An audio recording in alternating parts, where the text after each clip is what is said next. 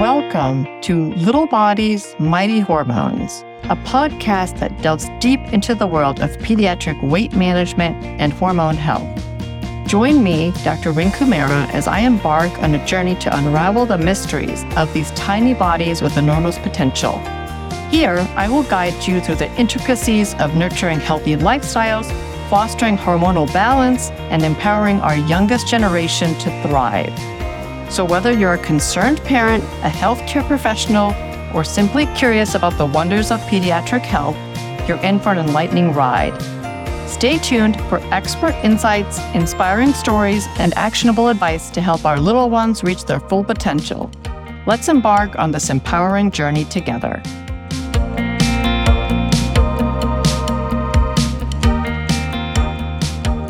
We have the privilege today of having Dr. Shah on with us to talk about obesity medication. So thank you for joining. Sure.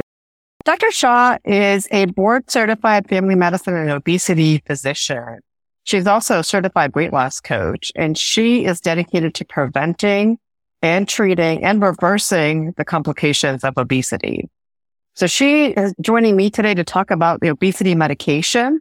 And Dr. Shah also has experience in opening her own practice. She has her own weight loss practice called Weight Set Lake Nona. And she's an obesity medicine practice in Orlando, Florida. And she provides a personalized approach to obesity medication. So we're going to talk about that today. Thank you for having me. Thank you, Dr. Shah, for joining us. Can you tell us a little bit about your practice? Yeah, I'm an obesity medicine doctor. My background in family medicine. And I really started noticing that when my patients were coming to me in the primary care side of things, most of the chronic conditions that they were facing were really rooted back in weight and lifestyle. And at the end of the day, when we're managing diabetes, high blood pressure, high cholesterol, the predecessor to that is weight. And it was really also something that patients really wanted to talk about as well. They really wanted to find out, how can we live better? How can we live healthier? How can I not feel so achy, or how can I get more energy? And it has naturally progressed that I started diving more into obesity medicine, not the lifestyle medicine, and health coaching. And eventually I just felt this tool to open up my own practice to really address these.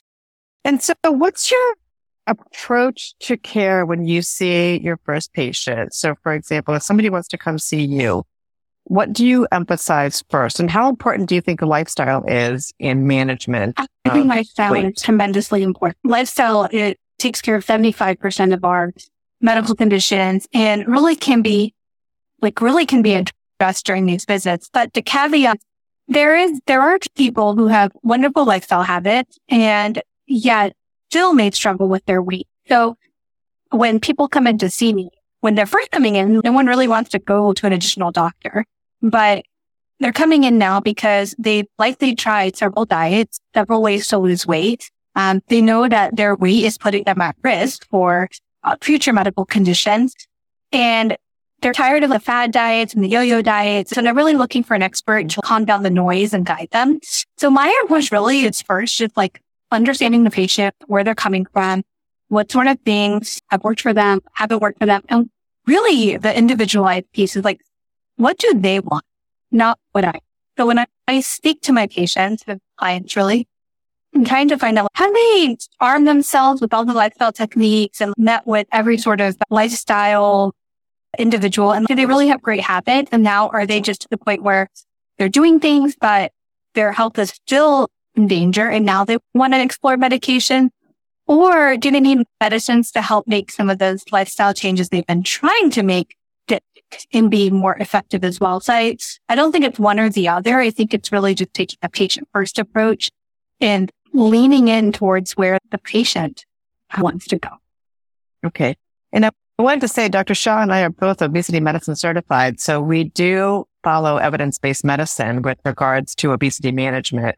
And we know that obesity is a chronic disease. It really starts in childhood for a lot of patients and then progresses through adulthood. And Dr. Shah, I'm happy to hear that you say that a lot of this is based on lifestyle. But when someone comes to see you and they've tried all these fad diets and they've tried to change their lifestyle, they've tried to increase their exercise and their activity level, and they just haven't had any luck. At what point do you say, okay, now it's time to start medication? By the book, if we're looking at guidance, it's based on BMI, which is not a great indicator of, say, like someone's health, but it's a good screening tool just to know, like, how can we categorize people? I go above the BMI in my clinic by even checking the body fat composition to get like further information. So the way I start is like gold standard would be thinking, if you have a BMI greater than 27 and a medical condition, we can start discussing medications because now the benefits of medication are going to outweigh the risks of the medication. And then BMI greater than 30, absolutely, we can start talking about medications. Being in Florida, especially in Orlando, I do want to put like a little asterisk by the BMI. Many of us we have different ethnic backgrounds. So the BMI threshold is actually lower depending on our ethnicity. So I also take that into consideration too. And then if we look even further than that, where body composition comes into place, if we are a lower weight, but say we have more adipose cells, the adipose tissue over muscle mass, and our fat mass is greater, then that also puts us into a category of obesity, where then we would also talk about medications. So it's not only cut and dry, but that's that first visit. It's all about, and I spend like an hour plus sometimes getting into these little granular details because I want to make sure that what I'm doing is safe for my patient. We'll take that back a step. So you're saying if you are a different ethnicity, for example, if you are Indian or the Southeast Asian, like we are, in your BMI category, maybe at a lower level before you consider treatment. Absolutely. Is that right? There is more of a risk for diabetes and high blood pressure and high cholesterol to start at lower weight thresholds than, say, someone who isn't Southeast Asian. So there is a difference. Okay. Yeah. So maybe talk us through the medications that you use. And I know you treat mainly adult patients, but if we're looking at patients 18 and above, what medication do you feel like are beneficial and when? The typical one for the pediatrics that we've used for a long time has been metformin, not really indicated for weight loss, and measurements for weight or the treatment for weight loss in pediatrics has been hit or miss. Sometimes we're using it in patients that have diabetes or other conditions, but have you used metformin for weight loss in patients? And what has been your experience? Metformin is a great option for someone who has insulin resistance or prediabetes, and we want to try something that has lower risk, side effects are mainly GI related, and it's an accessible medication. I've definitely had experiences where people have had a wonderful response to using metformin. I've also recognized that it might just be like a 2% change total body weight loss as well. It's definitely a tool to consider, but again, it's for prediabetes, insulin resistance, and it may be beneficial to a person. Okay. What is your next step that you would use? Do you ever use orlistat? Not typically, mainly because of the side effects profile. So orlistat prevents like the fat absorption of the gut. And the biggest side effect is like loose, greasy stools. But I can consider it if I feel like it might be beneficial to a patient. I really categorize like the medication discussion based on what I'm picking up during the medical exam, because weight and the reasons for weight gain are so individualized. And it's really like, it's based on the person's, we can say phenotype. So if they're like, if they're just like battling hunger all the time and it's like constantly someone's feeling hungry, which can amplify as we lose weight too, because if we're losing weight, sometimes the hunger increases just simply due to the fact that a person is like body is trying to get them to eat more and return back to their baseline. So in most cases, a medication like phentermine or its similar symptomatic mimetic to the medications can be useful as long as there's no contraindications. It is a controlled substance, so we take that into consideration as well. Yeah. So tell us a little bit about phentermine, if you could break it down. So tell us a little bit about how someone takes it. And so this is the medicine that you're saying you would give to somebody if they tell you that they just have a lot of cravings for food. More so hunger, right? Not necessarily cravings, but more if they're experiencing a lot of hunger and it's not as easy to manage for them. It's a medication that's readily available. And as long as there's no cardiovascular disease concerns that I'm worried about, where someone couldn't be on a medication that just like can increase your heart rate, then I would start out. I usually start low, and it's one tablet in the morning or half a tablet based on the dosing and watch for a response based on that.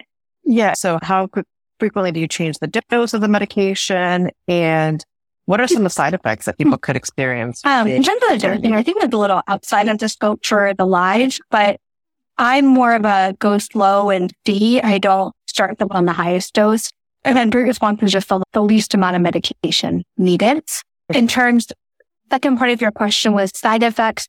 The first, insomnia, increased heart racing, anxiety, and I counsel clients on that as well, that if you're someone that's anxious, you may feel anxious. Generally, people, if they tolerate coffee and caffeine, well, after about a couple of days or a week, those effects do wear off. So that's really that's how I start with it. Okay, good. And how about Qsymia? What are your thoughts great. about It's mixed with topiramate, which is the anti-seizure medication that they found also helped with cravings and binging type of behaviors. So for the right patient, that might be also an option and is indicated for long-term use as well. Cost-wise, I believe it's about $100 a month if you're getting it from the manufacturer. My little asterisk on that is if somebody is of reproductive age or could get pregnant, that's where we would hesitate because there are birth defects associated with topiramate. Okay. And what are the side effects of that one? Primarily what I said with the stimulants, and then for the right person, it can be well tolerated. So really with all these medications, when if there is a side effect that we can't manage, then we would come off of the medication. We want to always consider medications with their risk versus benefits and how tolerable it is. So just because something has a known side effect does not mean the person taking it will experience that. Okay. And again, you mentioned that this was a medication that could be used for a long-term use in addition to lifestyle and really all medications, including phentermine, because if we're starting someone on a medication or treatment, you don't want to just pull them off when they've reached a threshold. The idea is that came to a point where we were using lifestyle interventions and now we're considering medication. And when we prescribe a medication, then we're not going to just pull it back at 3 months. Sure. Okay, great. And then how about the ones that have gotten the most press, the GLP-1 receptor agonists? So what is your go-to? What do you think about those medications? So can you tell us a little bit about how they work? There's 2 GLP-1 agonists that are FDA approved for anti-obesity treatment. The old tried and true is Saxenda. It's a once a day injection medication. And really it's about, the first thing is like access to the medication. So is it covered by your healthcare plan and is it accessible? The second thing is like how it works. So these medications work on satiety and fullness. So they help to slow down the digestive tract and it can help provide a fullness signal to the brain. And people start noticing that they're full and they're satisfied after eating a meal. So they may not finish the plate fully and they're able to not seek food out for reward purposes because we eat for more reasons than just to fuel us. We may eat for reward and other things. So there's more of a control because they're satisfied after eating the meal. And the medications, this is opening up a new wave in the obesity treatment era because some people are getting like 15% total body weight loss. So I think the other piece when we're talking about weight and weight reduction and obesity medicine, I can't make anybody like snap my fingers and say, oh, yep, you can lose like 50 pounds or 60 pounds. We're talking about a weight loss that's proportional to improve your health. And that might be 2%, 5% total body weight loss, 10% total body weight loss, and maybe 15. We all have blockbuster patients who they'll be on a medication or treatment plan and they might lose like tons and tons of weight. But for most people, I think the goal needs to be realistic. And so that might be between like 5 to 15% total body weight change. And the idea is we're looking for non-scale victory. Like the only thing isn't the scale. Like we want people to feel better. We want them to be able to move. We want them to have their health return, feel better. So although our treatment starts with the number in a medical condition, we are really trying to improve someone's overall well-being. And so the number to do that is very different. Yeah. What are some like non-scale victories that you've had your patient talk about in regards to when they're on these medications? What do they say? Not looking at the scale, but people just start feeling in control. I think I love dealing with weight and lifestyle the most because when people start to notice like 10 pounds come off, 20 pounds come off, they're just more confident. They notice like mobility is better. They feel better. When one piece is put into motion, people like start to do really incredible things in all sorts of areas of their lives imaginable. Yeah. And so what would you tell people who are interested in finding out more about obesity medication? I mean, do you think, is this something when you were seeing patients as a family practice physician, is this something that you would talk to your patients about, or is this something that patients would talk to their doctor about? What's your recommendation? We can feel empowered to speak about our weight with our primary care or any doctor that's not a healthcare professional. We are a newer field, but I think a lot of people, especially with some of these medications, I think the tide in medicine is changing where we are understanding obesity as its disease, and there are more treatment options available than eat less and use more. I think a great place to start is with your doctor, and then the Obesity Action Coalition and the Obesity Medicine Association, both websites have directories on their pages for patients to access just to start the conversation about who should they see, what medications are available. I will say though, when we want to talk about lifestyle and weight, it's important to schedule appointments just on that. Like sometimes when we go to the doctors, we'll think about addressing 5 or 6 things. And that's not really practical in a visit because there's only so much bandwidth and time allotted. Right. And along those lines, when we talk about medication management in addition to lifestyle for patients with excess weight, once they start medication, I know we talked about, a long-term medication, but what's a good expectation for patients to have with regard to what types of results they have? Like you said, it's not a quick fix. We can't make people lose 10% of their body weight overnight, even with some of these medications. So how do you counsel your patients when you tell them, what to expect? In addition to talking about the side effects of the medication, what do you tell patients when you say, okay, you're going to come back to see me in 1 month, 2 months, 3 months? And what should we expect during that time? I start the conversation always by saying, let's set realistic expectations. We're looking for 10% total body weight change over the course of 6 months on full dose of medication. Because if we're starting in GLP-1, it takes 3 to 4 months to get to full dose. So that's then the gold standard for each medication. We actually look at 5% total body weight loss. So if we add it up, like lifestyle therapies might give us 5 to 7% of total body weight change.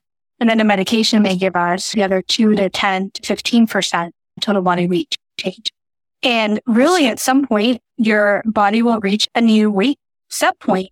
And at that point, we can see where we're at and see if there's anything else where we can strategize to lose more weight, or we really just start recognizing that it's not that any treatments failed, but we've reached their maximum kind of potential.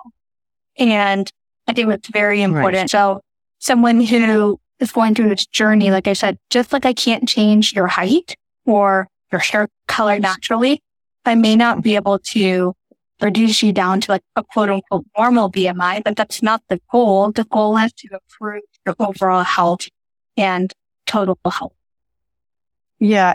And sometimes the goal for some patients is, like you said, non-scale victories, but also to improve their, for example, reverse diabetes or help them with their blood pressure control or lower their cholesterol.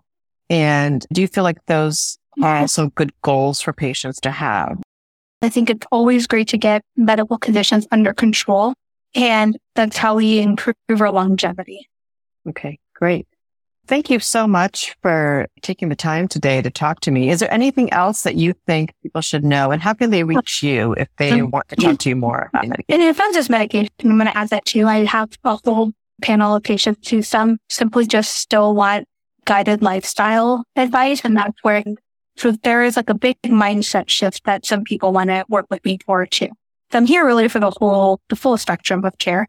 I'm in Orlando. Great. Yeah, I'm in Orlando. That's my great. practice is weight-sense.com online, and my phone number is 407-753-5036.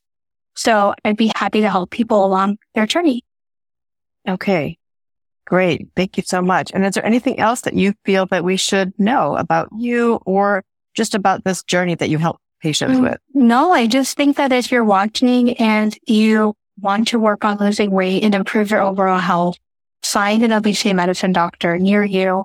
Talk to your healthcare providers about this and don't give up hope. There's so much that we can do to improve our well-being, and it is a tedious journey and there is no magic formula. Like, we just stay the course, but we're going to succeed, and there's health out there for you. Thank you so much, Dr. Shah. And thanks to all the listeners who are watching today. We will send a little bit more information about your practice after this. Thank you.